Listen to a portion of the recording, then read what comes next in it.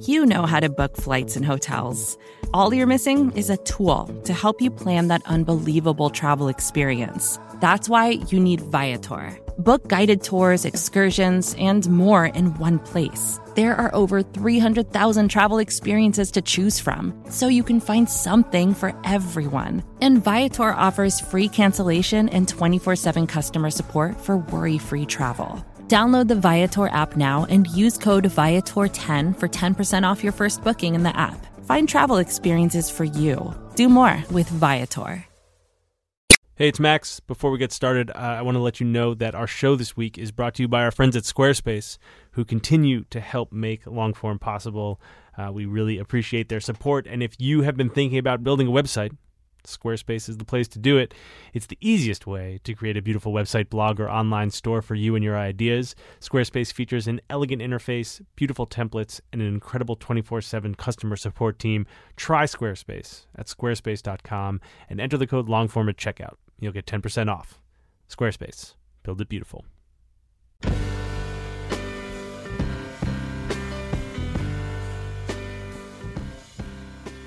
Hello, welcome to the Longform Podcast. I'm Max Linsky. I'm here with my co-hosts, Aaron Lammer and Evan Ratliff. Gentlemen, hello. Hey. Hello. We've reached a point of deep comfort together as hosts here, to the point where we just realized that Evan and I legitimately do not know who is on the show this week. Only Max does. It's a lot of trust, Max. Well, we'll see what your reactions are. The guest this week is Karina Longworth. Oh, that's a good one. Yeah. All right. Our trust is rewarded. Karina Longworth, for those who do not know, was a film writer for a long time. She's written some incredible features, and she's written a couple of books. She was writing for the LA Weekly, All Weekly in Los Angeles, and a year and a half ago, I guess, she quit her job, and she was trying to figure out what to do, and she started this podcast by herself in her house. It's called You Must Remember This, and it's about sort of forgotten stories of Hollywood, and it's awesome. In particular, she did this 12-part series on Charles Manson's Hollywood this summer, and I couldn't have been more hooked. It's been very successful. She just got a big book deal with HarperCollins off the podcast. So that's what we talked about, sort of an interesting story of like getting off this sort of typical journalism track and making this thing by yourself. Where's our book deal? Big book deal. You're going to get a big book deal. I have a lot of faith in your off ability. Of the podcast? Yeah. I have one other caveat about this episode, which is that we taped it on like a Friday afternoon. And it's just, it's hot in here. You guys know how it gets hot in here. Yeah. And we got a little tired. And you smell bad. Yeah. And I went out and I just got like a bowl of those jelly beans that we have in the office. Yeah. And so about halfway through this episode, you can hear us audibly eating jelly beans. We just started eating jelly beans. Sorry about that. Does that mean that's allowed on future episodes also? I feel like it was a one-time thing. It's pretty disgusting. Okay. So sorry about that. I've been known to chew gum here during the intros occasionally. It's true. How about sponsors? This would be a great time to have a jelly bean sponsor. Oh my God! Yeah, but I don't think we do. Who do we have? We're sponsored only by the black licorice flavor. I mean, I feel like if we could embrace the secret here and just put that energy into the universe, Jelly Belly, we would like to talk to you. Who have we already talked to, though, Aaron? Who have we already talked to? If you were trying to talk to people who were interested in your business or your group or what have you, there's only one way to do it. It is with an email newsletter from MailChimp. Over 8 million businesses have already done it. You should follow them. We do. It's great. MailChimp. And now here's Max with Karina Longworth. Hey, Karina Longworth. Hi, Max. Thank you for coming on the podcast. Thank you for having me. This has been we were just saying, it's been a long time coming. Yeah, we've been exchanging emails about this for at least a year. So you host this podcast. Yes. It's called You Must Remember This. Mm-hmm. It is about stories from sort of the 20th century of Hollywood. Mm-hmm. Forgotten stories. Either forgotten or misunderstood, basically that's the framework of it, so that then I can go and read everything about a topic right. And kind of compare the different stories and try to figure out what seems like it was the most likely. And more than that, just try to figure out like what it was like to be these people who were living during that time, like doing these things. Can you describe, I'm interested to hear your description of, the style in which you're doing this show. Okay. Is that a hard question? It is hard because it's not like if I'd had to pitch my podcast by like writing a proposal, I wouldn't have been able to do it. And quite honestly, one of the problems I had as a freelance journalist was trying to pitch. I was never good at being able to put into words what I was later going to put into words. Like the best, like from like a selling yourself perspective, or like you just kind of weren't able to like succinctly put an idea. I couldn't succinctly put an idea for sure, and I usually don't know why something is interesting until I've already done it, and so I wasn't able to predict why like a story idea would be interesting. And it was the same thing with a podcast where like for months before I actually made the first episode, I would, talk to my friends about how I was sort of depressed and not really doing any work I was enjoying, and how, like maybe I should create a podcast. Like maybe it would be sort of like this. And everybody just kind of was like, like nobody really got it, and I wasn't explaining it correctly, and it didn't seem like a good idea to anyone. And then I just had to make an episode, and then people were like, "Oh, you meant that?" Oh, that makes sense. Yeah, I mean, I actually because the very first episode I did have like a guest on it, and explaining it to her, I was like, "It's sort of like This American Life meets Hollywood Babylon, except not really like those things at all." But that's still probably like the easiest way to explain it to somebody who has never heard it and who is maybe not familiar with podcasts. Yeah. And how they can be different than radio. You just said a bunch of things that now I'm interested in. So it came out of a moment where you had been the film critic at LA Weekly for 3 years and also the film editor. I was the film editor for 2 years, and then I had a breakdown, and the way that they dealt with it was by demoting me. What was your breakdown? I just was working too hard, and I didn't want to do it anymore. And there was a change at the LA Weekly, like the editor-in-chief that had been there left, and then they brought in a new editor-in-chief. And I just kind of, in my first meeting with her, I was just kind of like, this sucks. I hate my job. Because I had just always been a workaholic, and I'd always just worked every hour I was awake, and I, didn't really know how to live any other way. So for me, it was a really big deal that I couldn't take it anymore. Was there something specific? That's a somewhat scary conversation to have with your boss. Just be like, I'm working too much. This needs to change. I think I didn't care anymore because I just felt so terrible. Yeah. I mean, the lifestyle of being a critic who goes to film festivals can be really draining. And when I was in my 20s, it was super fun. Right. And it was also like I didn't really have like a life, like a home life to go back to. So I loved living out of a suitcase. I loved that thing of just like drinking coffee all day long, like watching 5 movies, and then like drinking alcohol at night, and like meeting all these crazy people. But then as I got older, I mean, this conversation that I had was when I was 31, I guess. Yeah. And at that point, I was already starting to have health problems from that lifestyle. I developed eczema out of nowhere, and like my palms would open up, and like I would have like bloody sores on my palms at film festivals. And that seems like a sign. Yeah.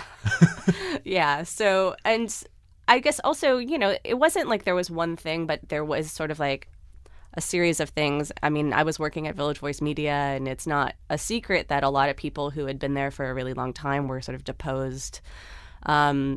Jim Hoberman had been a professor of mine in graduate school. He had been a role model for me in a lot of ways. He was unceremoniously dumped.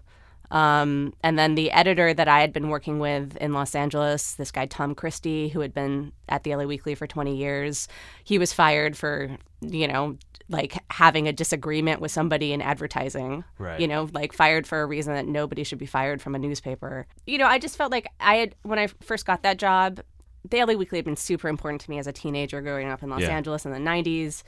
And I felt like it's a great paper. Yeah, it has this great history. And I just, working with somebody like Tom Christie as my editor and having Jim Hoberman as like the other staff critic, it made me feel like I was in a place that I felt proud to be. Mm-hmm. And I felt like I could, surrounded by those influences, my work could only get better. And then when those influences were gone and replaced by people who I, didn't think were as they certainly didn't have the gravitas. Mm-hmm. Then I just started to wonder why I was there. But also film criticism was changing too. And I just had to like ask myself. I knew that my job was coveted, and I had to ask myself if I still wanted it as badly as other people wanted it. Wow, that's an interesting way to put it. So you were like, someone else should who's gonna like throw themselves into this job should have it. Yeah. And then you did this thing that I feel like many people who are listening probably fantasize about, which is like you were like, I don't want to work these 68-hour weeks anymore. I'm out of here.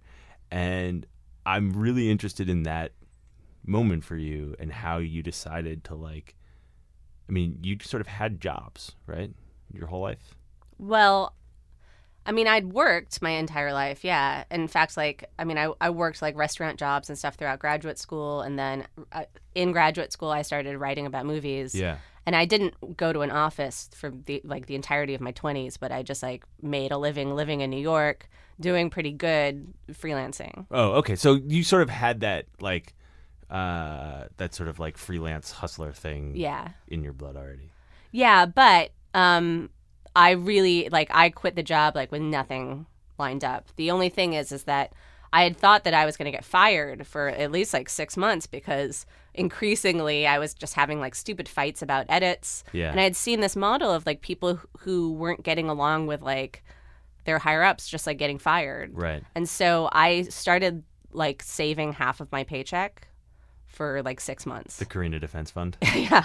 And so when I quit my job, I had a lot of money saved up. And so I knew that I didn't have to find a job right away. So like day one of the rest of your life, what'd you do?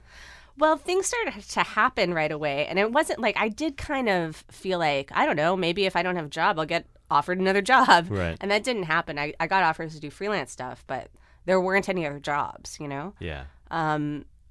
But things started to happen. Like I had. That's why people wanted your job so bad. There's no other jobs. Yeah, I know.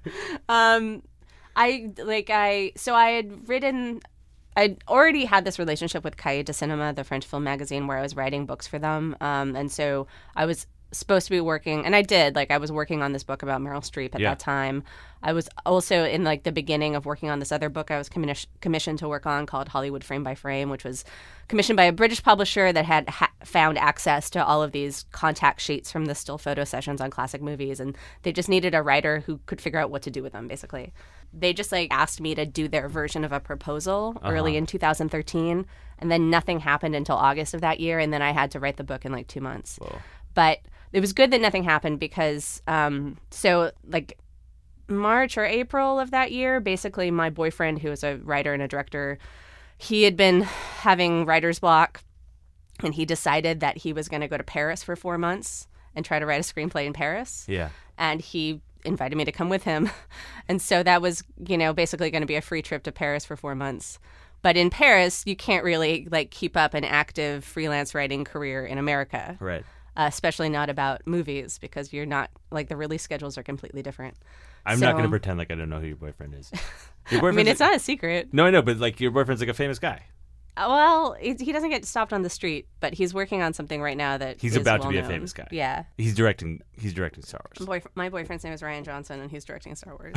Is that like a sentence that you like have to say as quickly as possible? My boyfriend is Ryan Johnson, and he's directing Star Wars. In that moment, like when you quit that job and you're trying to figure out what to do, like, does the fact that like he's got pretty steady income affect your life at all? Like, does it affect those choices? I was really resistant to like that being, him being sort of like a Prince Charming. I mean, we weren't living together at that point. Yeah. We'd been dating for like a year and a half. Our relationship was serious, but I still had my own apartment, and I was still paying my own rent and paying for it. Like, yeah, it was just, I mean, he'd take me out to nice dinners, but like I was paying for all my own stuff. And then we went to Paris, and I continued to pay for my own stuff, but I was living for free in Paris. Yeah. Like not contributing to the apartment in Paris. And so that time was just time for me to kind of think and read a lot and kind of just sort through what I wanted to do versus like what was viable to do. Certainly I wasn't like I'll just come up with an idea and do it. Like, right. I really felt like this film criticism thing didn't really work out for me. I thought that was what I wanted to do, and it turns out it kind of like wasn't the right thing for me. Did you not like film criticism just because like the hours and how hard you had to work, or was there something about like actually, critiquing new movies all day that didn't jive with you? It was definitely the sort of treadmill you're on as a newspaper film critic, where you have to see every movie and you have to have an opinion about it. Yeah. And your opinion is like part of this opinion economy. Right. So, yeah, my brain just overloaded and I wanted to slow things down. I knew that. Like, I knew I needed to slow things down and to be thinking about fewer things, but maybe be thinking more about them. All right. That sounds like a good way that we can zoom forward to the podcast. And so tell me about like the motivation for the show and sort of how you approached it and then kind of what happened once you started. So I'd known for a couple of years that the thing that I most liked to do was to go to a great research library and just like spend an entire day like looking up information about things that I sort of knew something about but didn't know the whole story about. Uh-huh. And so I was looking for ways in which I could do that for a job. And I did try to pitch stories about old Hollywood to places where I had a good relationship as a freelancer. And it didn't really work. Like, nobody was really that into the stuff I was pitching. I was able to find some work doing that thing of doing the research. I did that Hollywood Frame by Frame book, which was a lot of that. And then I got a job teaching at Chapman University. And Chapman University has a graduate film production program, and it's very oriented to getting a job in the industry. And in that program, there are no classes where the students watch movies, except for this one, where they bring in a film critic, and they have the film critic come up with a curriculum of contemporary movies. And the students didn't like the movies I chose. And it just turned out Did they like you? No, I mean, some of them did, but like it was a really large class. Yeah. And most of them were resentful, or they seemed like they were resentful to have to take a class where they weren't just like playing with a camera or doing whatever the craft is that they were learning. Right. And I would do things like, I would show them Holy Motors. I don't know what that Holy is. Motors is it's a running French... theme of this entire conversation is just like, I don't know anything. Okay. So Holy Motors was a French movie that came out a couple years ago. It's like definitely an experimental film, but it also includes things like motion capture and like the contemporary film technologies that these kids should be interested in. Right. But they were just like, how is this even a movie? And I was trying to do things like I would show them clips from like the original King Kong and, try to like engage them in the idea of camp and just stuff like that. I actually got a talking to from the administration about halfway through the semester because they were like, I was told our students are not intellectuals, and I was treating them like intellectuals. Good Lord.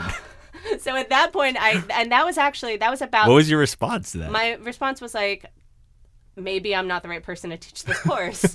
When you started teaching, did you think like, okay, because I'm imagining you in this moment, right? And you're like, you've quit this job and you're trying to figure out like how you're going to piece together an income and do work that feels good and also like not, wreck your health. Yeah. Did teaching when you started it seem like a viable like part of that mix? I'd always kind of liked that idea of like the sort of Camille Paglia model of academic of like you just sort of wear a blazer and like you look awesome and it's sort of stand-up comedy.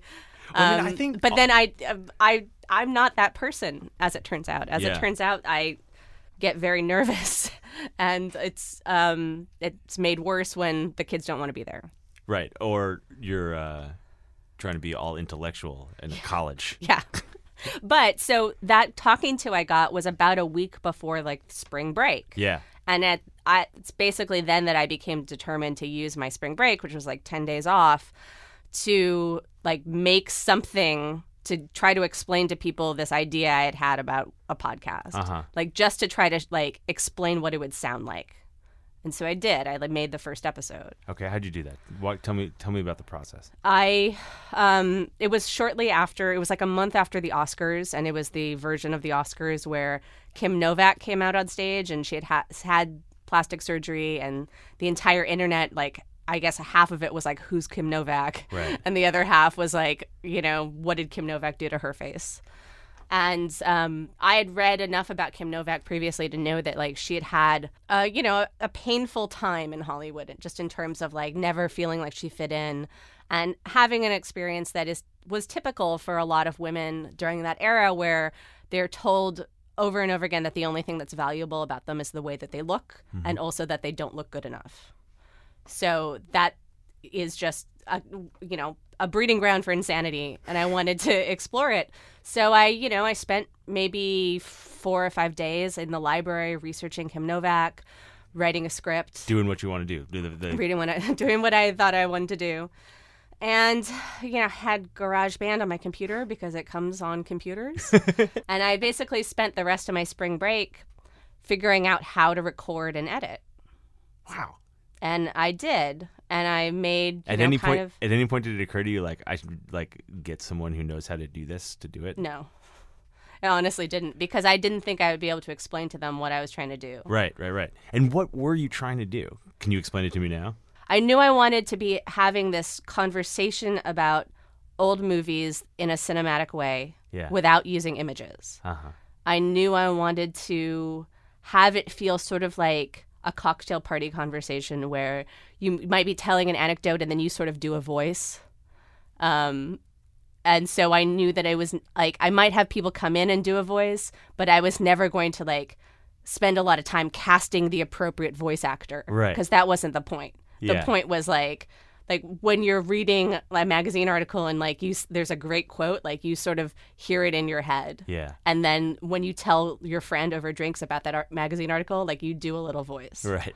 So I knew that was going to be an element. And then I just had this sort of idea that it's got to feel like something like a dream, and sort of it should feel like old radio, but it shouldn't actually sound like old radio. Like it shouldn't have that affectation in the voice, but it can have an affectation where it's like almost like a lullaby. Yeah. And somebody, like I did an interview with like a local like London film club a few weeks ago, and like they asked me who my influences were. And I had actually thought about this because it's so strange that these 4 things kind of came together. But so it's like, I mean, I've always been inspired by Elvira. Yeah. I've always thought that she was awesome. As a teenager, I wanted to be Kurt Loder. There's something about the way that he read the news on MTV that was like really serious, but also deadpan hilarious. Yes. Really serious but deadpan hilarious is like that is a very good description of your show. Keep going. Okay, so we've got Elvira, Kurt Loder. Vincent Price, in that like I wanted there to be this sort of like thing that was both spooky and funny. Yeah. Which is also sort of Elvira, but Elvira has like puns and like the idea of Vincent sexiness. Price, I was thinking about that. You start every show with like, join us, won't you? Yeah. Very Vincent Price. And then the last one is Vin Scully, because who is the announcer for the Los Angeles Dodgers, Beautiful for man. people who don't know, and has been for 67 years. And was just a voice that was in my head as a child, because I grew up watching and listening to baseball with my dad. And Vin Scully has this way of telling you what's happening in the moment and at the same time talking to you about the entire history of baseball and just switching back and forth all the time. That's the best dinner party ever. Yeah. Elvira, Kurt Loder, Vincent Price, and Vin Scully. Well, if that's what my podcast can, That is, I'm sort of at a loss for words because that's such a fucking perfect description of your show. Talk to me about the storytelling part of this. How close, when you started working on those scripts, how close did those follow like the way you would approach a magazine story? Well, I don't think I'd ever really done a magazine story where I didn't interview somebody. Right. And I knew I was never going to interview anybody on this show. Like, if I was, it was going to be like somebody who was a sort of an expert. It was never going to be the subject of the show. You're never going to go to the source. No. Why was that so clear to you? Because it's just, that's not what this is. Like, it's almost like I'm taking nonfiction and bringing it into a fictionalized realm, even though I never make anything up. Right. I guess it's creative nonfiction. Yeah. But it's just like, it's also like, I don't hope this isn't like a bad word. It's like, it's campy. Yeah, it's a little bit campy. Yeah, but it's campy, but it's also, I do think in every episode I try to have like at least one moment of real feeling, like, yes. Like where you should, if you are a feeling person, empathize with what's going on. Yeah.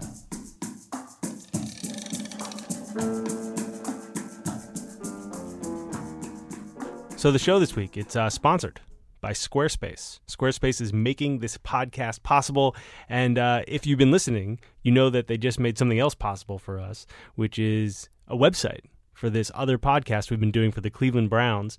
You can go check that website out. It's brownscast.com. You can listen to episodes, but you can also just see how pro and clean and nice and good that website looks. What you won't see is that it took Aaron like 7 seconds to build, maybe 8 seconds, I don't know. It took him no time at all, because that's what Squarespace does. They make it super, super easy to build a website. You don't need to know a lick of code. Aaron does know code, but he left it till like the last possible second. Everything is just drag and drop. You can move things around. You can change anything you need to. They got a bunch of templates. So whether it's an online store that you want to build, or a blog, or a portfolio for your writing or your photography, they've got templates for all of that stuff. And they work on your phone. They work on desktops, whatever. It all just works. You really don't have an excuse anymore. Go build that website you've been meaning to build. It's just $8 a month. If you use the code LONGFORM, you get 10% off at checkout. But you don't even need to start by paying. You can just try it out. You can see if it works for you.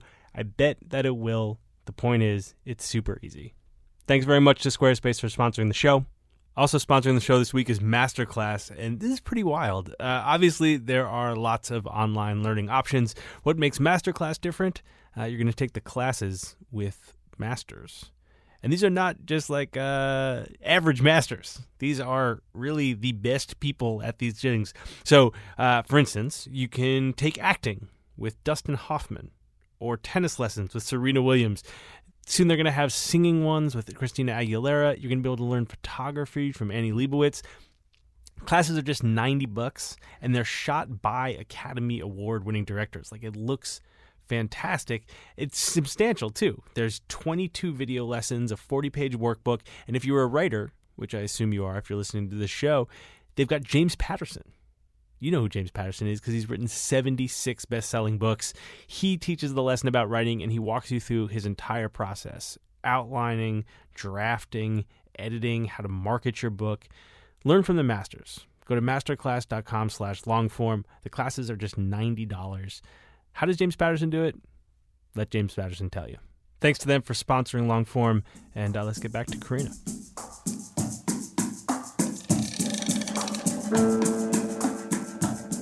So that first episode, you finish it up, and now you know, like, you've been able to put sound to your Elvira mashup idea. Yeah.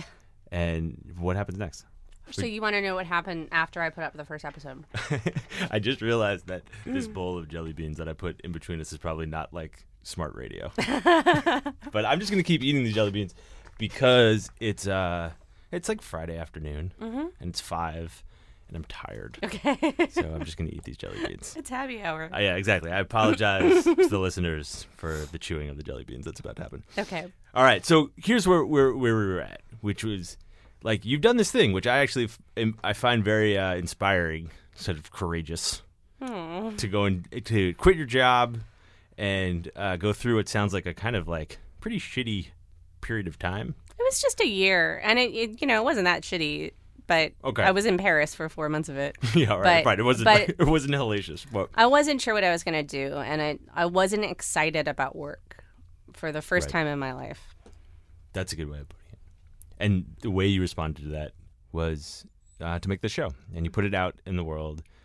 I just put it on the internet, and I, tweeted about it, and I just asked people, hey, I made a pilot for a show that I may or may not start doing. Listen to it. Tell me what you think. And actually, the feedback was pretty positive and was really encouraging. Walk me through kind of like what happens next. Like, did you start getting a better feel for the kind of stories you wanted to tell?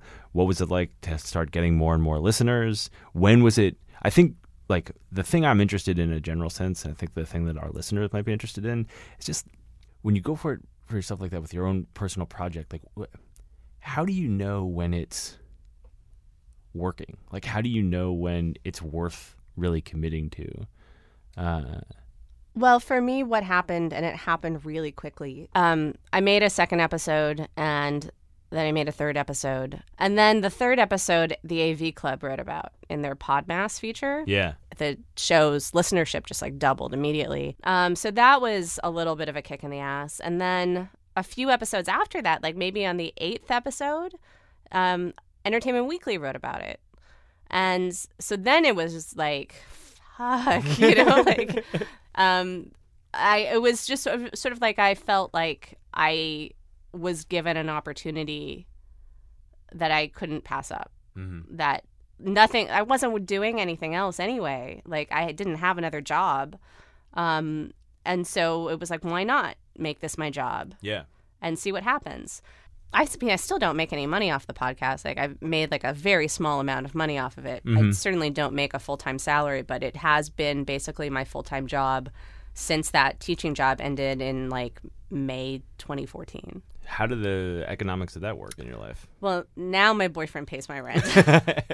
I've sort of have been in like, life startup mode. Yeah. Where it's like, I know that I have to do the work to get this to the point where it can make money. And, I hope that's going to work out. I also sold a book. Tell me about the book. I was able to get the attention of an agent from the podcast. Yeah. And on the podcast, I had done a couple of episodes, actually 4 or 5 episodes about Howard Hughes. It was this series called The Many Loves of Howard Hughes. And those episodes sort of use Howard Hughes and his time in Hollywood as a way of talking about the women in his life and their experiences.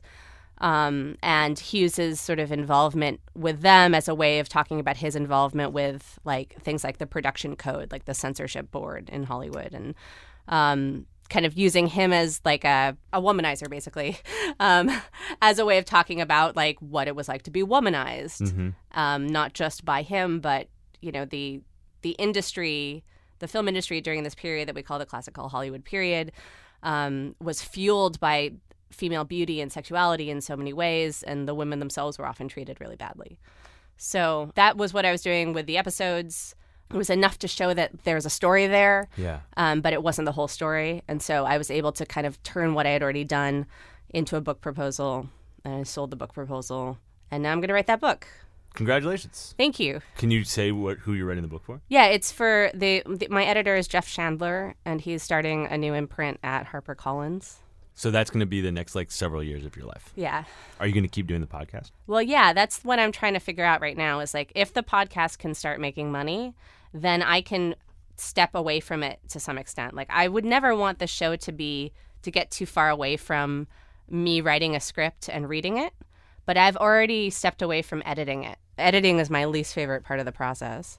What I'd like to do is to have the show like make a little bit of money so that I can hire like real researchers to like not only be like doing the work of like reading books, but like coming up with ideas and like working with me so that I'm not generating the material so much by myself. It must have been so nice. I mean, it must have been fantastic to put this thing out in the world and get positive feedback coming back to you. Nobody has ever liked anything I've ever done this much. Everything I've ever done, I've had success, but like I've also had a lot of people who hated what I was doing. That's always been the case. Like I've always had like a contingent of haters, and I've always had negative comments, and I've also like I've never been the best at something ever. Like I've always been pretty good, and now it is like incredibly. It's emotional. Like it is. I did something that was exactly, I'm crying a little, Jesus Christ. But I did something that was exactly what I wanted to do, and people like it. Yeah, you just did you, like the thing you wanted to do, and people love it. Yeah. Of course they do, though. Well, not of course. I mean, it's a weird thing. It just took me 10 minutes to explain to you, like, the thinking behind it, It's just, but it is its own thing. Like, there's nothing else like it. It does not sound like anything else. So, and not everybody likes it. Like, I do get mean emails. You and still like, have your haters?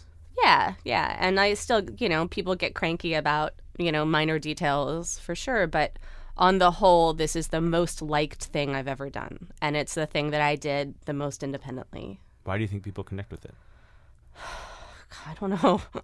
I mean, for me, the thing that's exciting about it is that it is a type of, it's research and it's reportage and it's criticism, but it's also art, it's like, it's creatively done. It's drama. And so consciously tries to engage people on that emotional level. Do you think that the fact that you're doing it by yourself, like that it is this thing that you like cooked up in your house and put out in the world before anyone else listened to it, it feels like a project. You know what I mean? Like it doesn't have this massive ambition beyond the experience of listening to it being really good. Right.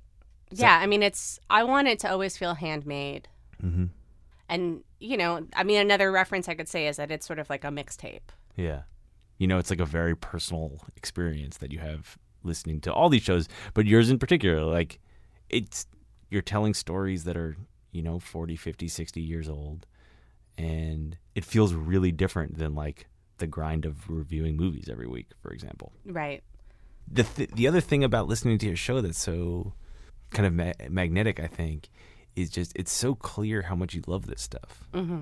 Like your interest in and passion for these stories and like Hollywood in all its like fucked up glory is so clear, Yeah. How do you pick these stories? Like, what are you noticing in your own curiosity? Like, what are the themes that you keep coming back to? What are the kinds of stories that you think work best in this kind of bizarre Vin Scully, Elvira dynamic you've created? And what are the ones that have stuck with you? Well, I mean, it's got to be something where I feel interested enough in it, just sort of on a personal level to commit the time to do it. But I guess the things that make me interested are, am I familiar with the person's movies, or do I want to be? Like, can I succinctly sum up like why they are interesting as a performer or a filmmaker or whatever it is? Like, can I, for people, because assuming a lot of people who listen like have seen zero, Lena Horne movies, like, how can I explain why she's interesting in a way that has nothing to do with her personal life, and then bring her personal life in? Mm-hmm. And then in terms of the arc of somebody's life, like, it's nice if there's some kind of up and down, but it doesn't have to be like a conventional rise and fall. Like, it can be sort of a smaller emotional rise and fall.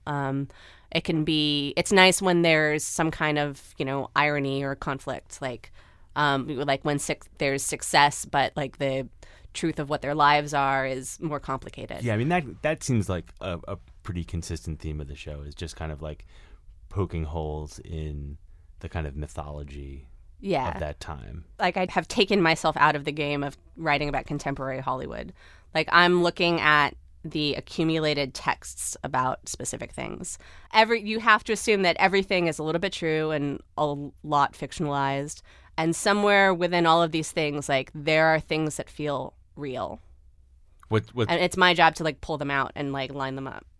What's an example of that? So when you say that, like, your job is to find something real, is there a moment you can think of on the show that fits that idea? I mean, it is. That's the process of every episode. But I think an episode that people talk about a lot, because you can hear me crying in it, is the Carol Lombard Clark Gable episode. Yeah. And they are MGM stars. Like, they had huge personas that were much bigger than they were as people. They were flawed people. They were very valuable to their studios. And so there's a lot of questions, about who these people were. But what we do know is how they appeared on screen. Like, the essence of Clark Gable is the essence of manhood. And then we know that his wife died in a plane crash, and that he was brought to a hotel in Nevada while people went up to the mountain to confirm that she was dead.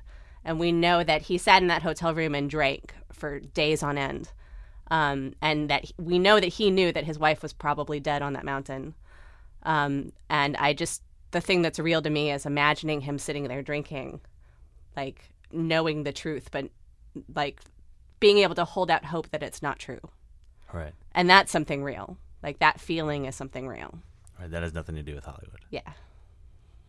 I think I need to talk to you about, I got to talk to you about Charles Manson. Okay.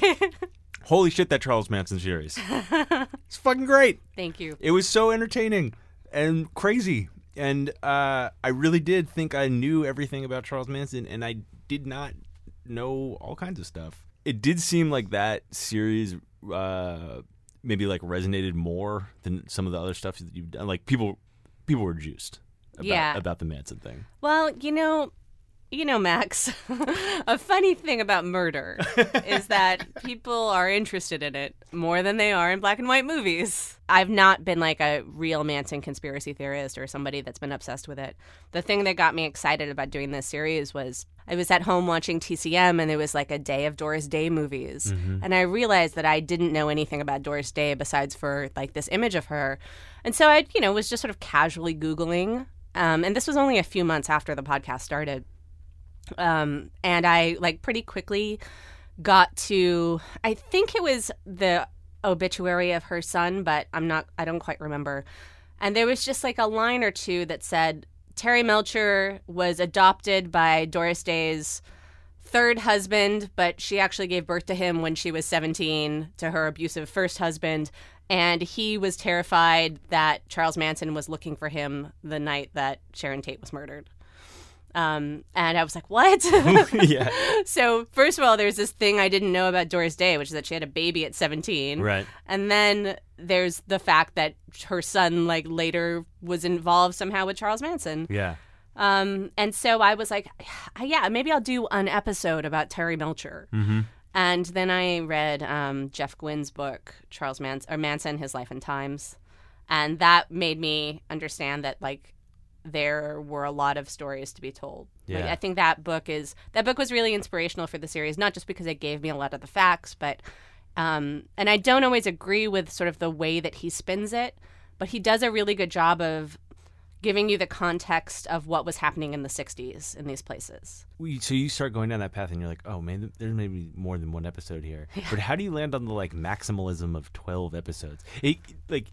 I was basically with you and Charles Manson for 3 months. Yeah, me too. Yeah. I had to do a bunch of research to figure out what could be episodes. I just knew that there were these stories that could occupy a whole episode. And like some of them were more tenuous than others. Like the one that you appeared in, the Death Valley one, like part of it is the story of the Manson family like hiding out in Death Valley and like eventually getting captured there. But then part of it is about like Death Valley in 60s culture and this, Italian movie Zabriskie Point and this guy who was in it who was part of his own cult. Right. That was sort of like the Manson cult, but in its own way, very, very different. So that one was exciting because it was such a stirring performance. Of course. You were really good. Maybe right now we should play me. Yeah, let's play a clip. Okay, here we go. When news agents carrying Avatar started getting arrested on obscenity charges, Lyman published a defiantly obscene editorial. They're a bunch of dirty cocksuckers down in Cambridge who are giving us a hard time about our goddamn paper. Lyman wrote. Well, fuck them. If they don't like it, they can shove it up their fucking asses. God, I'm a fantastic actor. That is tremendous. Well, I think I deserve some credit for the casting. It was inspired. It was certainly inspired. That was like so much fun for me because I had been listening to the thing obsessively. Like It was the reason I think I was so into it was like I felt like the general thesis of the way you decided to tell that story was this was all way more kind of random happenstance and like drug induced than the narrative we have come to accept. Right. I guess the accepted narrative is that he's the great, like, sociopath, like evil mastermind of our time. Right. But he actually like completely bumbled into everything. And like, if somebody had just given him a record contract, like dominoes would not have fallen. With Manson, it's just like, he's just such a loser, but it's also the thing, to me, I knew it was a Hollywood story when I realized the extent to which, like, he thought that he was supposed to be a rock star. Right. And, like, that's why he was in Los Angeles, because that's where you got record deals. So, yeah, it couldn't have happened a few years earlier and it couldn't have happened a few years later. But maybe the world wouldn't have maybe the 70s and the 80s wouldn't have happened in the way that they did if it hadn't been for the Manson murders in terms of the entertainment industry. That was another part of the story that I wanted to tell because 70s Hollywood cinema is considered like this great era where the movies were very serious and very cynical. and like really facing what it was like to be alive in America at that time. But so many of those filmmakers were personally touched by the Manson murders. Yeah. So here are some other things I want to ask you about. Okay, I'm going to eat a jelly bean. Jelly bean time. I want one too. Do you like the black ones or do you not like the black ones? I love the black ones. Oh, eat them. Okay. Also, that's, I think, buttered popcorn, which is my also, like, I can't- no-go. No, that's disgusting. I don't want that. But if you find a licorice one, that's mine. Okay. Okay. Let's talk a little bit about Hollywood. Okay. Okay. You clearly love this stuff. My sense is that you also kind of like hate Hollywood a little bit, but you love it enough that you're willing to like lock yourself in a library for days on end. Do you feel like you're living with the dude who's directing Star Wars? Mm-hmm. How much do you feel like you are of Hollywood? It's a really tricky question because when I was a critic, I felt opposed to it. Like, I felt like at a perpendicular angle to it, like that it was my job to like be honest and like, nobody was going to own Karina Longworth. And not like anybody really tried, but I was also, I was even like suspicious when publicists would be nice to me. If they were just friendly, I would be like, what are you angling at? And so that's one of the reasons why I was not so good at my job. I mean, somebody who's better at that kind of thing, at that kind of job is somebody like Scott Foundas, who was my predecessor, who is like really good at sort of making friends with very important directors. And like, he's really good at getting access. Mm-hmm. And I was never good at that. But I really felt like as a critic, like I couldn't play those games. Like I wasn't supposed to like go have drinks with publicists. But actually, like, you are expected to. Mm-hmm. So then the situation, in 2011, I started dating the person who is now my long-term live-in boyfriend. And that at that point, like, he had made 2 independent movies. Like, one of them had done really well at Sundance. Like, the second one had lost a lot of money for a lot of people. And he was working on his 3rd movie, and like nobody knew how it was going to go. And then about a year and a half after we got together, like, that movie came out, and it did really well. And he started, like, being somebody who was getting offered things like Star Wars. Yeah. And he got offered a lot of things before Star Wars and, like, had those conversations and, like, wanted to make his own movie. But Star Wars is different. Yeah. Star Wars is Star Wars. And he got a situation where he was able to write it as well as direct it. So he is making his own movie. He's just, Luke Skywalker's in it. So, being with Ryan, at this point, it would be absolutely impractical and impossible for me to like be a newspaper critic because there are just too many issues of conflict of interest. Mm-hmm. I guess that's what I'm asking. It's just like you love this stuff, right? You're going to keep writing it. You're going to write a book about it. You are only going to be more involved in present day Hollywood, but the role that you're kind of like carving out for yourself, it's not a totally defined one, right? It's like you're covering it, but you're also kind of like living in it a little bit. Mm-hmm. And you're covering it in this way that is unique and new. Like There's not a clear perpendicular angle. Yeah, no, there isn't. And I don't know what's going to happen. I mean, I'm going to, write the best book I can write and put that out there and see how that goes. I mean, in a certain way, like the fact that the podcast like got me a book deal, which is like on a level that I've never had a book deal before, like, with a major American publisher. It's kind of crazy because like podcasting is this thing where nobody knows what the future is. Right now, like a few people are making money. A lot of people aren't. It seems like it's growing. It seems like it's becoming more viable, but who knows? Like MySpace seemed viable for a minute. Like, nobody has any idea. But so, like, I don't know what's going to happen there, but I know that, like, it got me, like, success in this, like, 18th century model. Right. of, like, writing a big book about people who are dead. Yeah. So it worked out on that one. Do you think that this story of yours, like, getting overworked in a job, realizing it was, like, bad for you and bad for your health, getting yourself out of that situation, starting something that like just felt good, that is a fantasy for a lot of people. I feel like, like a lot of people have shitty jobs that they're getting, like, not even that your job was shitty, but just jobs that aren't working for them or agreeing with them, Would you give someone the advice to do what you just did? Like, the financial thing is tricky. Right. It's just this past year when I decided to focus on the podcast that I really have not made any money. Right. And that's something that most people wouldn't be able to do. Right. Okay. But I do think that people should figure out ways to do things that are important to them, you know? And when I started the podcast, like I did have another job. I was teaching, and I did it in my off time. Yeah. So, you know, most people have weekends. Most people have nights. Like if you have a project that you want to work on, I think you can find the time to do it. And maybe it'll amount to something and maybe it won't.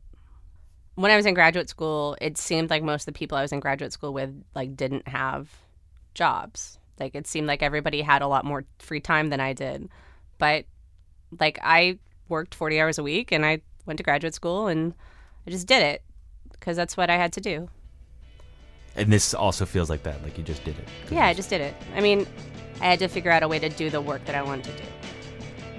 Karina, thanks for taking the time. Thank you. And thank you for the jelly beans.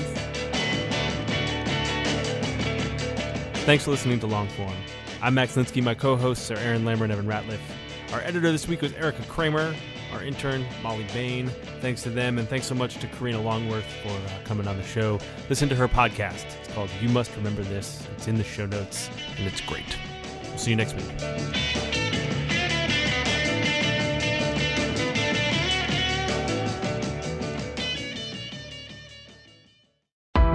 Why do you run? Why does anyone? I always thought that runners loved running, and that's not the case. Most runners hate running, but they choose to do it. In the new docuseries Running Sucks, brought to you by Teen Milk, Abby Ayers learns why women runners everywhere are driven to go the distance. It really is about taking my power back and proving myself wrong. Teen Milk is about fueling women's performance and helping them along their marathon journeys.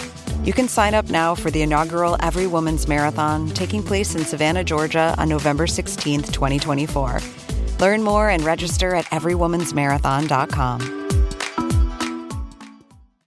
Support for this show comes from Fundrise. Buy low, sell high. It's easy to say, hard to do. For example, high interest rates are crushing the real estate market right now. Demand is dropping and prices are falling, even for many of the best assets. It's no wonder the Fundrise Flagship Fund plans to go on a buying spree, expanding its billion-dollar real estate portfolio over the next few months. You can add the Fundrise Flagship Fund to your portfolio in just minutes, and with as little as $10 by visiting fundrise.com/Fox. Carefully consider the investment objectives, risks, charges, and expenses of the Fundrise Flagship Fund before investing. This and other information can be found in the fund's prospectus at fundrise.com/flagship. This is a paid advertisement.